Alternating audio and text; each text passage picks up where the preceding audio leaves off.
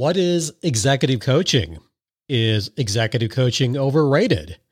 Is it over or under prescribed? Hey guys, Bruce and I, the no-name CFOs, along with a very special guest, will answer those questions and more on CFO Bookshelf.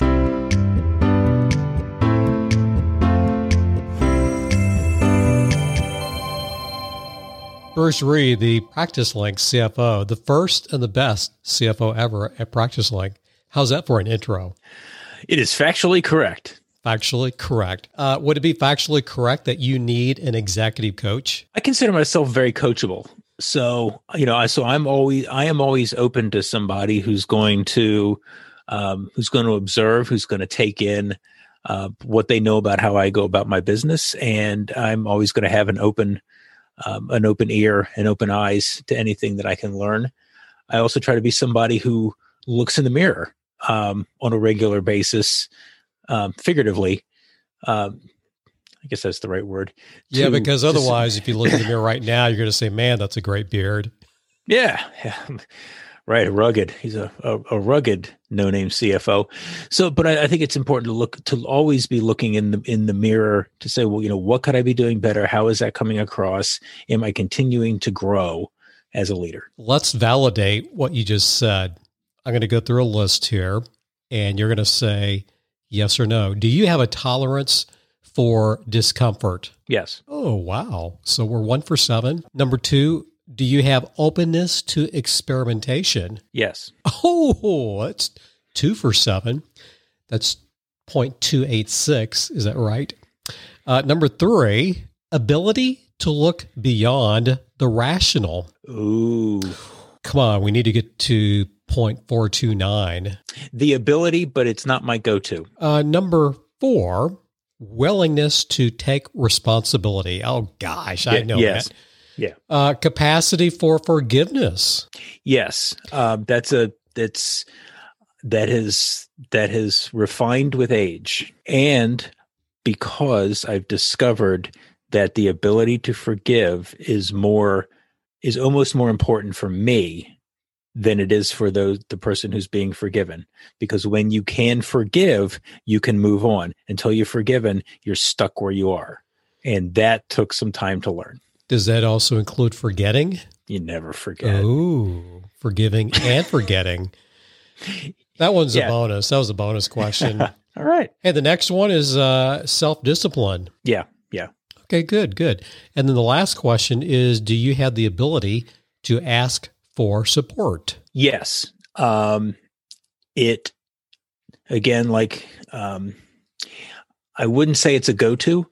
I am definitely somebody who relies upon myself first and foremost for things that I need. I tend to be very self-reliant.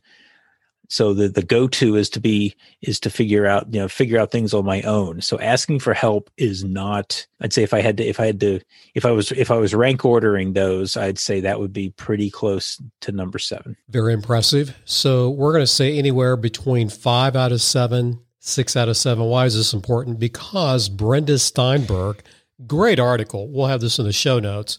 She wrote an article for HBR. I think it was the last week of October. It's called These Are the Leaders. She said, I take that back. It's Are You Coachable? Are you coachable? Because in the article, I got ahead of myself. In the article, she says, or she asked, who are the leaders who evolve the most from coaching? And so that list of 7 we just went through, if you're hitting all of those, you're going to evolve. I mean, you are too. In fact, you already are. You've been for the last 10, 15 years, right, as you've continued to grow personally and professionally. So why are we talking about coaching today? I was wondering that myself. So we are going to be talking to Steve Mendelson. He is a executive coach, and he's I don't want to say he's new in this space because he's really been he's been doing executive coaching, mentoring.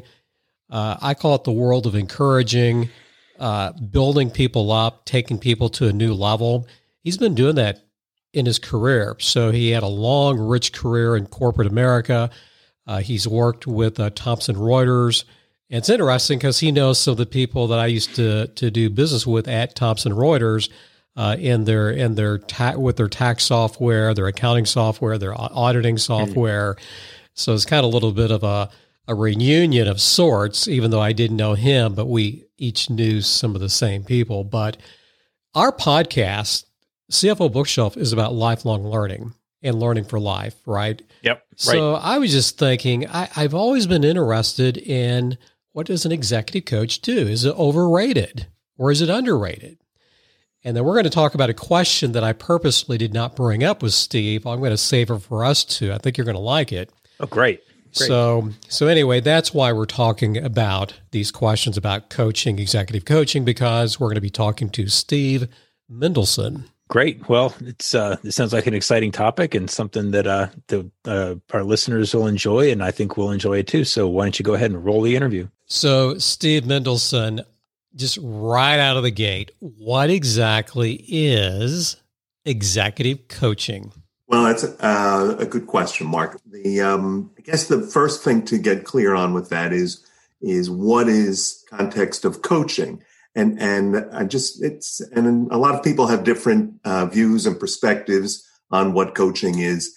Coaching in this context is partnering with a client in a thought-provoking, creative process that inspires them to realize their personal or professional potential.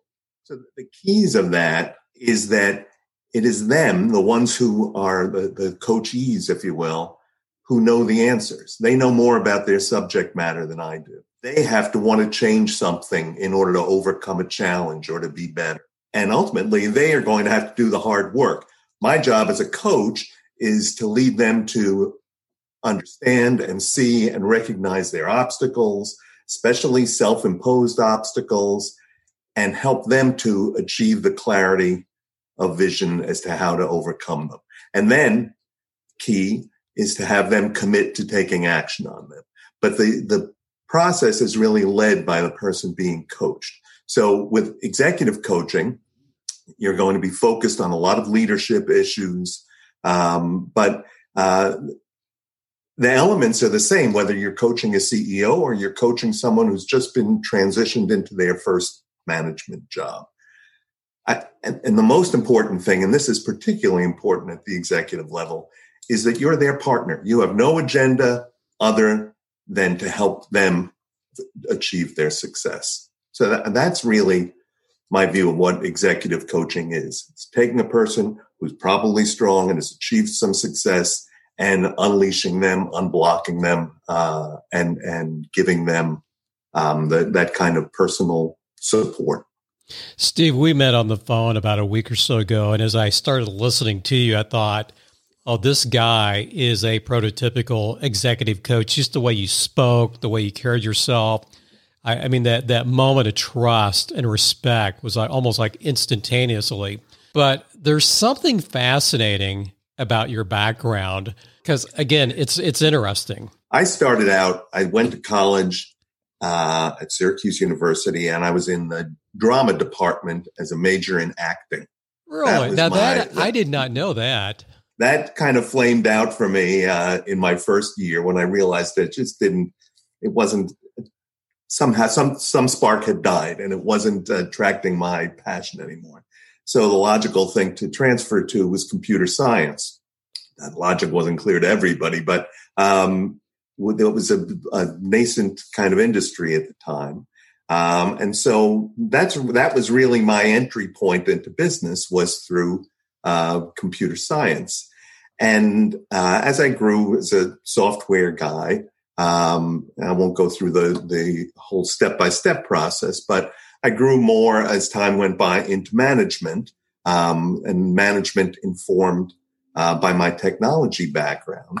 But step by step, I found myself in a niche, which was all about taxes. I started with co-founding a business with a client we knew to do fiduciary tax processing for banks, law firms, whoever the fiduciary is doing trust and estate tax work, 1041s and attendant forms and schedules and so on. So that became kind of an unintended specialty for me. And little by little, I grew and knew more about taxes than I did about computers, because computers were changing even faster than taxes, probably still are. But I kind of rose in that business. I was in one job for about 3 different companies as it kept getting acquired by bigger and bigger companies. Spent some time at a big 4 company, which at that time was a big 6 company, Price Waterhouse, and then ended up in the Thomson Corporation, which became Thomson Reuters. And over time, I was responsible for larger and larger enterprises within there, and eventually led almost $500 million book of business, in the full P&L across sales, marketing. Did you say the B word, billion? Well, yeah, but I did say the fraction ahead of it. That's still a big. That's still a big. It was number. a big business. Yes, and it was about 1,200 people globally. Sales, editorial, technological, marketing, finance, and all of that. And it was great. I loved it, and did it for a number of years up till really I was kind of retired out of there. And as you get to an age where you start looking in the mirror and saying, what do I love about this? What's my purpose? What am I here for?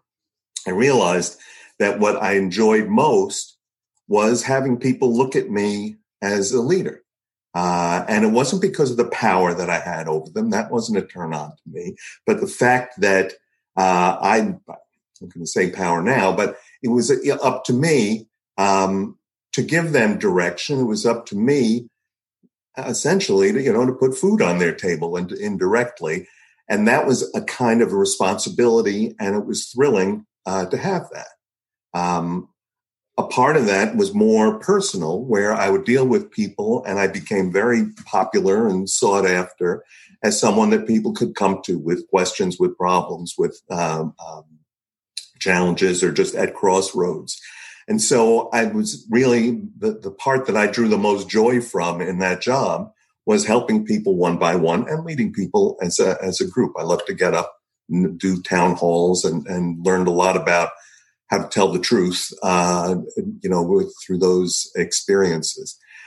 So when I was trying to strategize what to do when I was no longer at this big company, I couldn't imagine regenerating the passion and energy to drive another big P&L. Not that anyone was offering me one, but and so I decided that I would pursue coaching on an individual basis and take what I was enjoying so much and still feel at this point in my life that I was having an influence, that I had a footprint, that I had a purpose that really made me think that I was doing something of value for other people that was really rewarding and fun for me. So that's how I got into the whole idea of coaching. I got some formal training, some certification to back that up, so that I learned some real techniques, and so that I could be more credible walking into the door of someone and explaining why I should be coaching. That was transformational for me, just to learn some of the techniques and ins and outs. So then I felt I had a real arsenal between the training I had just had, my basic proclivity for that, and my experience in an executive suite, that I thought made really a potent combination to credibly and successfully coach people up and down the management chain. The world of executive coaching fascinates me, using that word again. I've always have wanted to interview someone who is in this space. We just had on Paul Downs a few weeks ago. He's written a book, Boss Life, great book. He wrote for the New York Times, a column for a couple of years. And he just says, Mark, you've got to get coaching. I mean, he's saying that to other entrepreneurs who are maybe struggling. And that's a message for him, get help. And he's gotten help and still getting help. My frustration, though, with some coaching, Steve, and push back if you disagree, but one of my concerns as we've seen coaching just explode in the last maybe dozen or so years, I see some people using kind of a, well, here's my checklist, and I'm gonna tick this off, go through my structure, my framework. That's my frustration. Whereas to me, I would think that every coaching situation is going to be different. It's going to be unique. So what's your thought process? I mean, do you truly approach every client differently? I don't know, this will sound obnoxious, but I don't know how not to do that. To me, the whole coaching engagement starts with asking the coachee, what is it you're trying to achieve? What are you struggling with? What do you want to work on? And, within a coaching session, we can go more into the process, but within a coaching session, the expression that I learned in my certification program was dance in the moment. The whole idea is to bring curiosity about the coachee's challenges, and to do your active listening, so you're really picking up the cues of what's important and not important to the person, and ask powerful questions. But once you've asked the first powerful question, the next powerful question is going to be based on an answer you found to the first one. And if you're going to be worth anything in the process, it's very personal. And that's the other thing that's exciting to me about it, is that it is personal, and I don't think it's inappropriate, but it becomes intimate, because if you're doing it well, if you're having a successful coaching relationship, you as the coach have established a safe environment. You have done what you can do to earn the trust of the person that you're coaching. And if you haven't done that initial work to establish an environment of trust, you're not going to get very far with the coaching. You might get to a question and answer, and you can give a recommendation. But as far as the person being coached really reaching a moment of transformation, of a moment of insight, that's only going to happen when they're free to examine themselves. And you've got to make them feel comfortable that you're along for the ride with them. And so it does become intimate. You're hearing someone's secrets, and they're trusting you with them, and you are making yourself vulnerable. It can be a very emotional, 45-minute session. We don't have a couch and a box of tissues all the time, but it's dramatic. To me, and I guess I'm extending the intimacy metaphor a little bit, but I had a couple of times where I'm coaching someone, I might be coaching a woman, and somewhere in the middle of it, she screams, "Oh my God," like I never realized it. And I'm thinking if I can make a woman scream, "Oh my God," and not get in trouble for it, I've done pretty well that day. But so it is intimate. It's very close. I can't picture doing it in a cookie cutter way because I don't think it could be particularly valuable. I have an opinion about this. I'm going to see if I'm right or wrong. The big three, are there three issues, three problems, 3 points of just frustration that you encounter over and over and over again? Maybe it's 2, maybe it's the big one, but are there those 3 items that they're always there? They're always present in every CEO. What are those 3? A lot of it's about relationships. How do I work better with my peers? How do I work better with my board? How do I work better with the people who report to me? What do I do because I have to let go of someone who's been loyal to me for 40 years? So it is more often intersection of emotion and business problem. And that's where people get hung up, because the emotion creates such a chamber of noise in your head that you might not even recognize, but you find it becomes very difficult to navigate to your rational decision making. I would also say that a big feature, and another one of the big three, in my notes when you said you were asking me this, was in these times. In these times right now is a particularly potent challenge. How do I lead a group when I don't know where we're going ourselves? How do I prioritize that? How do I deliver bad news honestly and not lose my team? How do I, now those are kind of the seemingly impossible choices that, and again, as a coach, I'm not necessarily going to be the expert on those problems, but what I can do is help the person to understand what's the impact of the emotions that he or she is dealing with, and figure out how to identify that and then honor that, but then still get to the goal without the whole thing being just a confusing, paralyzing mess. And paralysis is probably the biggest problem to overcome. And I'm assuming it's very easy for these C-suite executives, these leaders, to be able to confide in you because you're an outsider.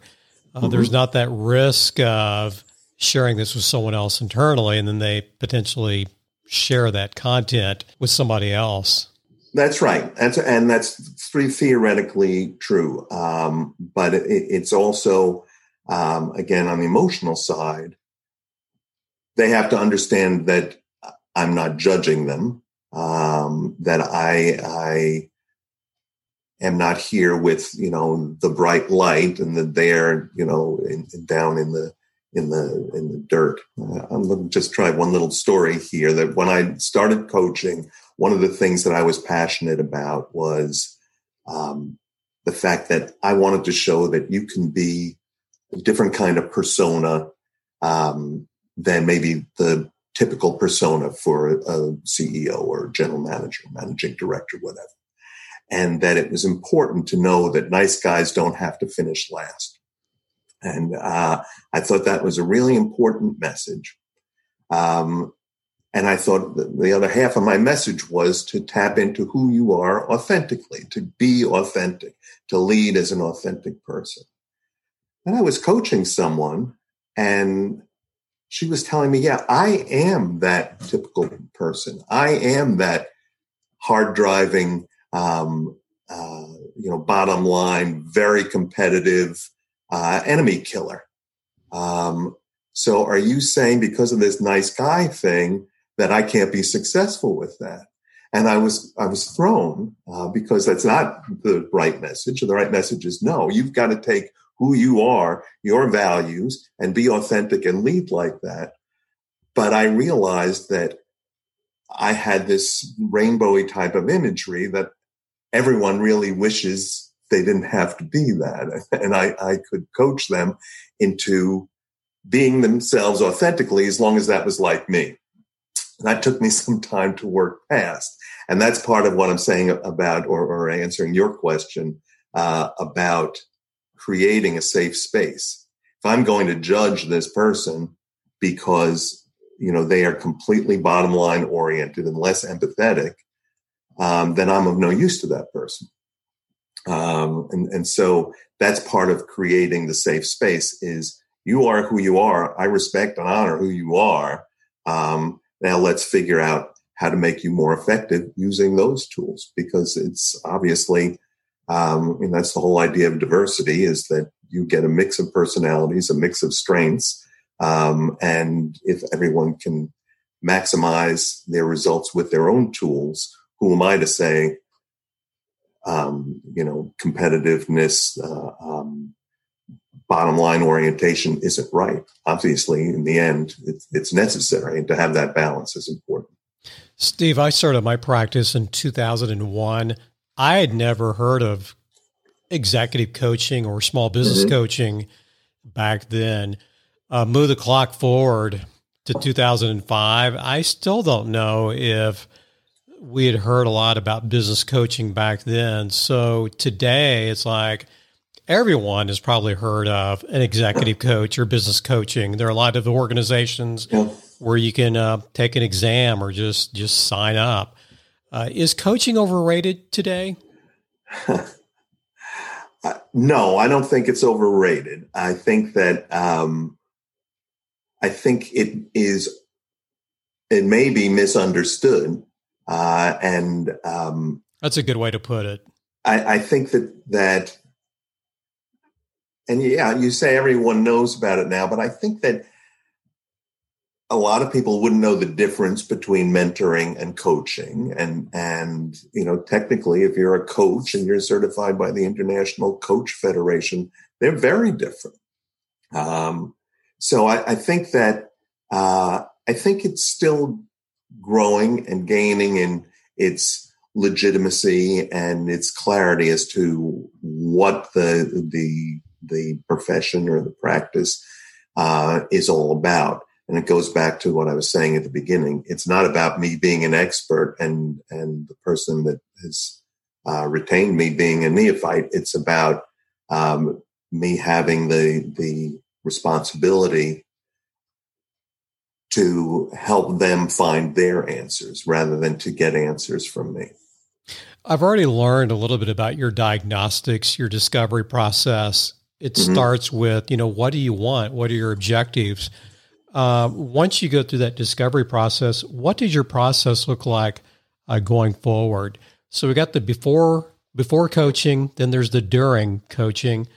What are you doing during that time period? Which may be, is it a year? Is it 6 months? Is it indefinite? Most engagements start at 6 months. Some of them after 6 months, you may feel that you're done, or you may feel that you're not done, or you may feel it's not working and have bailed out. But 6 months is a pretty typical standard for an initial coaching engagement. And so at the start of it, the first part is to agree on a goal.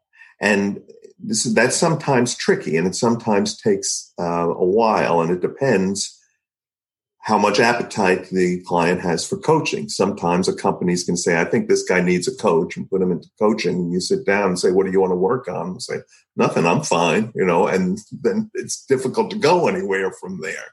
So you have to dig a little bit to establish a goal.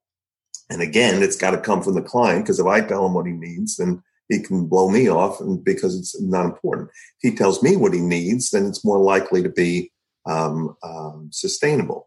So you start with that overall goal that you agree on. You may write it down or whatever, but you certainly have an agreement that this is what we're working on. And then what I like to do is in each session, kind of take current events from their life and look at this week's challenges, or this whatever current challenge, which may take more than one session. But look at that through the lens of the overall goal. I want to learn to be more open. I want to learn to be more engaging. I want to learn to be, whatever it is, more business-like. And then to look at the challenges that they're having in each session. So then in each session, we set a goal for the session. Again, you can guess it by now, driven by the person being coached. And we set off on that with a series of questions. And like I said, the questions aren't cookie cutter, but it might start with, why is this important to you? Or why is this important right now? And that sometimes is a harder question than you would imagine. We go through, it's my job to be curious. It's my job to be dogged and make sure I'm really getting an answer. And there's techniques in it, letting the silence work for you. When you ask a question, the other person stops and it's just quiet in the room. It's the most valuable moment. You're about to hit pay dirt if you have the discipline to keep your mouth shut until the other person speaks, because they're working on it and they're digging down more deeply. So it's to go through that, listen well, and eventually drive towards those aha moments that you hope occur. Anytime I hear about the concept of an executive coach, I'm thinking of, here's the coach. here's the CEO. It's always the CEO. Is there ever a case where the CFO may say, now, wait a minute, I want an executive coach too? Would that process be any different for you, Steve?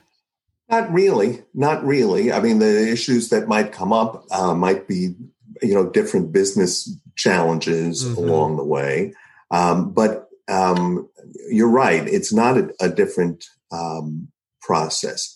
Might be a different personality type, and it might be, and this is a stereotype that doesn't always hold. And I'm sure that your listeners know this, that you can be an extroverted CFO and still be a CFO. You don't have to be, a green eye shade guy to be a CFO. So I'll say what I said before, CFOs are people too, and they come in all types.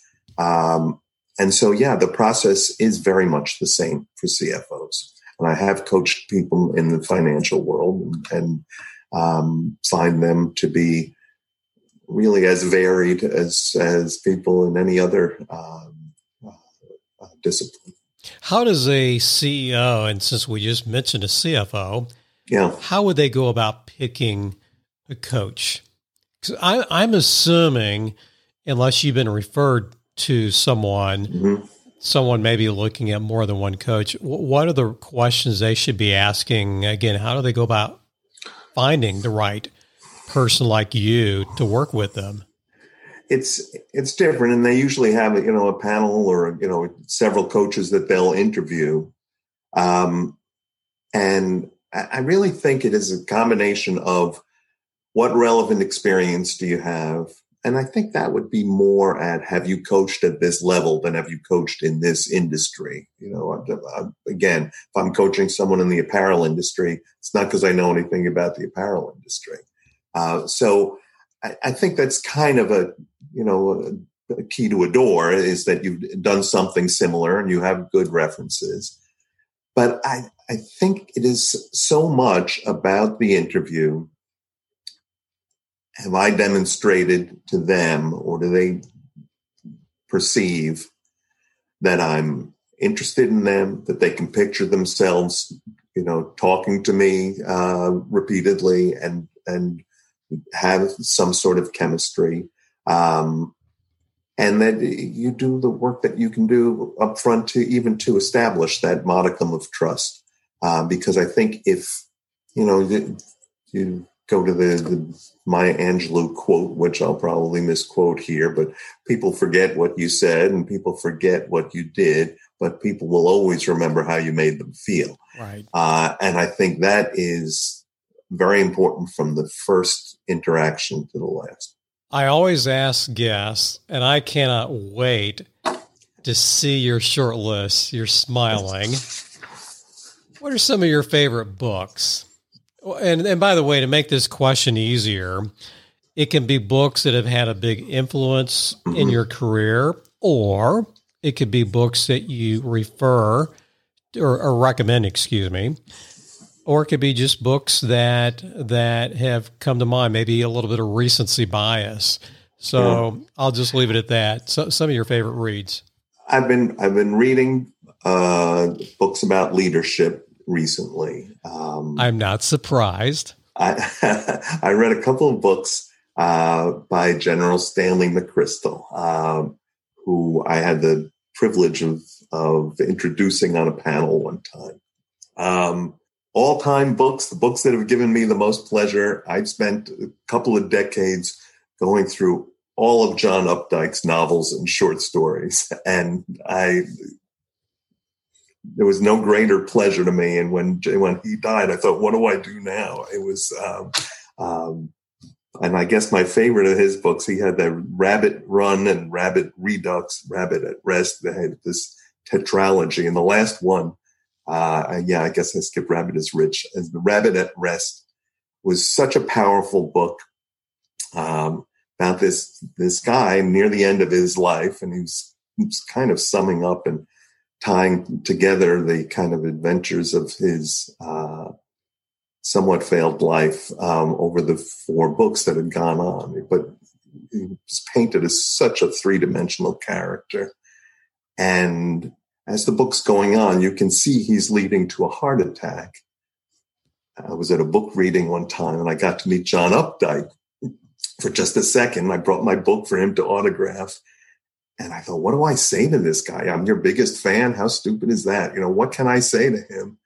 So I said to him, I handed him my copy of Rabbit at Rest. I said, this book was so vivid. I had chest pains the whole time I was reading it, which was true. And he said to me, I had chest pains the whole time I was writing it. Oh, my goodness. What such a perfect, wonderful moment. So, two kindred spirits. Yeah. But it things that reach me in books as well as in movies, plays, whatever, is where something that just reaches you honestly and reaches you and touches that nonverbal part of your brain. I'm pointing to my heart as I say brain, but you know what I mean. And it just reaches you with authenticity, and it blows me away. And that's what, to me, was so wonderful about his books. You mentioned Stanley McChrystal, his TED Talk. So let's say you've been asked to do a TEDx talk. That would be at a local school, local university, that type of a venue. It's going to be a shortened speech, maybe 9 minutes roughly. What's going to be your talk? I've been really kind of preoccupied during the corona pandemic about leadership in crisis. And the kind of bottom line is, well, leadership is leadership, and you just got to do what leaders do.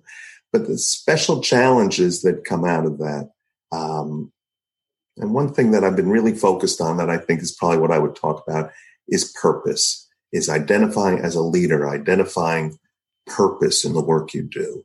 And it can be just the purpose that I'm doing a new software tool that's going to make life better for the people who are in my, my finance department, or it could be something better for my customers or whatever. But if you can lead and get your team engaged around a sense of meaning that they can share with you, even if it's remotely and if it's on Zoom and all of this stuff, all the things that make it hard, there's a real opportunity, I think, to make purposeful work the island of sanity in a world that otherwise seems so unbearably out of control each day. And I don't have to go through the litany of what it makes it feel like that. And I think it's a real opportunity for leaders to distinguish themselves. And I like to think of it as being able to look back on this time with how proud you are of what you did during the pandemic, even if you're not the person who came up with the vaccine or whatever, but something that you did that was meaningful. So I would talk about that as an opportunity for leaders. I think that's what my talk would be. Steve, we'll have this in the show notes. Where can we learn more about you and your practice? You can go to my website, which is Better Self Leadership. That's right, betterselfleadership.com. And that has some of my blog posts and my background, talks a little bit about the kind of coaching we do and so on. And then that links to the International Coach Federation, which is where my accreditation comes from, and that can provide a little more background into the coaching profession itself. You are listening to CFO Bookshelf, lifelong learning for financial leaders. And now, back to your hosts, the no-name CFOs, Mark and Bruce. Great guy. I really like Steve's the kind of guy to where if he lived in Columbia, Missouri, it's like, Steve, let's go do coffee. Let's go do lunch. Just a great guy. Really enjoyed our conversation. So there's one topic we didn't bring up. We had a lot of things we wanted to hit. I wanted to hit because I was just naturally curious. You figure that out since we've known each other for the last 5 or 6 years, right? Yeah, absolutely. Absolutely. Just a little bit. So here's the question I have for you, Bruce. Okay. Is executive coaching overprescribed or underprescribed? I think that's a good question. What's your opinion on that? I would say it's underprescribed, just because I don't I don't hear it prescribed a whole lot. And also I would say when it is prescribed, it's probably prescribed for the wrong reasons. I think, I think I think executive coaching is an option when you really want to continue to build. But my guess is that the people who would absolutely get the most out of executive coaching maybe present themselves in a way that doesn't cause somebody to say, hey, they need some coaching. I think it's almost executive coaching. Sometimes I think gets talked about or prescribed for somebody who's not succeeding versus somebody who's succeeding, but would benefit from some additional tool sets or would benefit from some feedback. In a lot of cases, I think it's also, somebody needs a blueprint for how to work. And I think that's selling coaching short. A blueprint is very simple, whereas you need somebody to observe what's going on and give nuanced feedback to somebody who's willing to take it and willing to do something with it. Bruce, you're on monitor number 4, and I think I have my monitor tilted to where you can see monitor number 6, where I got some of my. You're either reading my mind or reading some of my notes.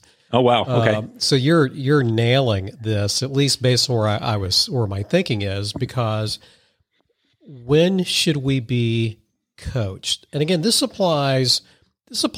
Again, this is not for CEOs and presidents. This is for all of us who want to be continually growing. Now, stop me if you disagree, but I think coaching is for that person who has high potential. So this can be a controller. It can be a mid-level marketing manager, a sales manager of some type, or it can even just be a key blocker and tackler who has that capability. So that'd be one type of coaching, one reason, high potential. How about a big transition? Sure. So have you been through some major transitions where it might have helped having some coaching above and beyond what you were getting internally? Yeah. Several times throughout the career, either whether it was early on and going from an individual contributor role to a people leader role, going from a manager to a director, something that's going from a role where you're kind of expected to still really be a productive doer as well as a leader, moving more to, being a mentor and coaching up your team. So, and also going in, from different industries as well, spending a long time in retail.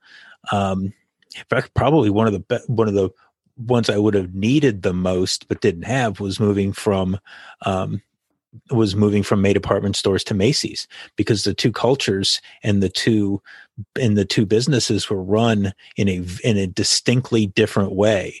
And that was something that I didn't pick up on right away, and to have had, and I had always had great mentors, but it happened organically. And it would have been nice to have had a more intentional type of a coach and mentor, flipping over to a new company with a new culture that on the surface looked like more of the same, but in reality was vastly different. In the early 90s, KPMG, where I worked, senior managers called training finishing or charm school. And I think that's a term you could use for also another reason for coaching is, finishing school, charm school. And right. I'm thinking of that bowl in a china cabinet. It's like, we need this person's rough around the edges. And so that could be a reason. Well, isn't that crazy though too, that a lot of times that particular hard charging attitude that gets you promoted to a different level then doesn't play at that next level, because then that hard charging attitude can become, unintentionally become abusive, because you don't realize when you're a manager or a at the middle level, how much, and I say this a lot these days, the words matter, and how you approach things becomes more important at a senior level, because what can be taken as joking or taken as, I'll just, taken one way, when it comes from somebody with a C in front of their title, it can put somebody in an entirely different mindset and have an entirely different effect. And in some ways can be a very abusive type of thing. So, without going down that rabbit hole, I think to have somebody to say, this is, let's, be a little bit more, add a little bit of polish and sophistication to the approach. Well, good conversation. Again, check out Steve Mendelsohn over at betterselfleadership.com. We'll have the links in the show notes, some content there. And Bruce, we'll have to talk about our experiences with our executive coaches very soon. Yes. Yeah, we should do that. And that is your cue to take us home. Yep. All right. Mark, always enjoy our time together. Everybody out there, be safe, be well. Please practice love and empathy, and we'll talk again soon.